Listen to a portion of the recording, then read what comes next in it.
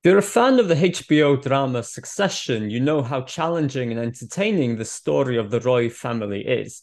They own a huge media empire, but they also have a lot of family drama, betrayal, rivalry, and power struggles. The show won many awards and captivated millions of viewers, but it also breaks one of the long-standing taboos in family business, talking about family business succession. And the show brings succession planning and the challenges of family business succession firmly into the limelight. But unlike Succession, which is fiction, real family businesses have to deal with the reality of passing the torch to the next generation. It's not easy, and many family businesses fail to plan ahead for succession. Some studies say that only half of all family businesses actually have a succession plan in place.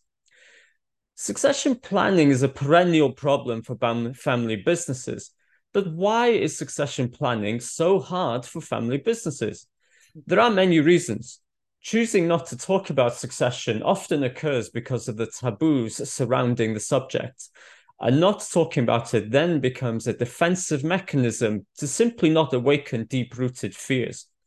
Some of the reasons are emotional, like fear of death, loss of control, or family conflict.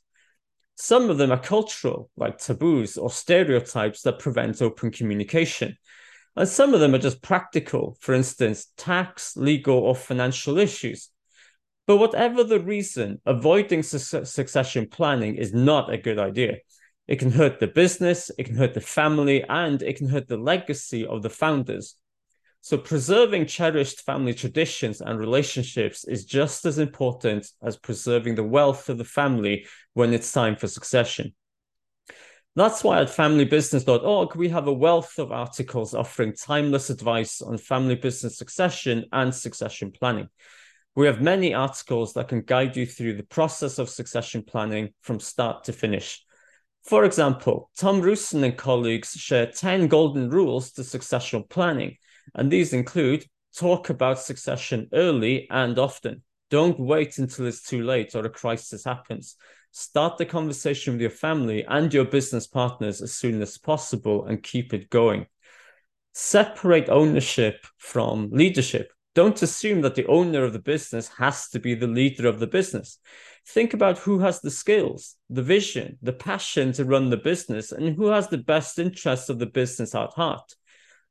Then start to think about the role of the family. So you separate the business and the family, but then ask yourself, what about the family? Is it necessarily the firstborn heir that makes sense to take on the business? And get professional help. Don't try to do everything by yourself. Seek advice from lawyers, accountants, and consultants and other experts who can help you with the technical and legal aspects of succession planning. They can also help you avoid common pitfalls and mistakes.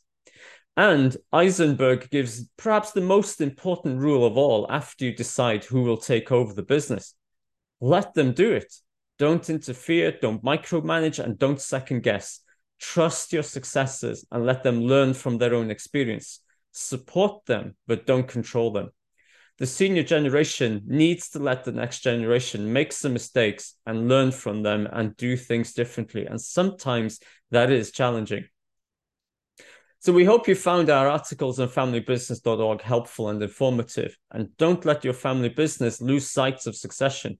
Plan ahead, communicate well, and make succession a success.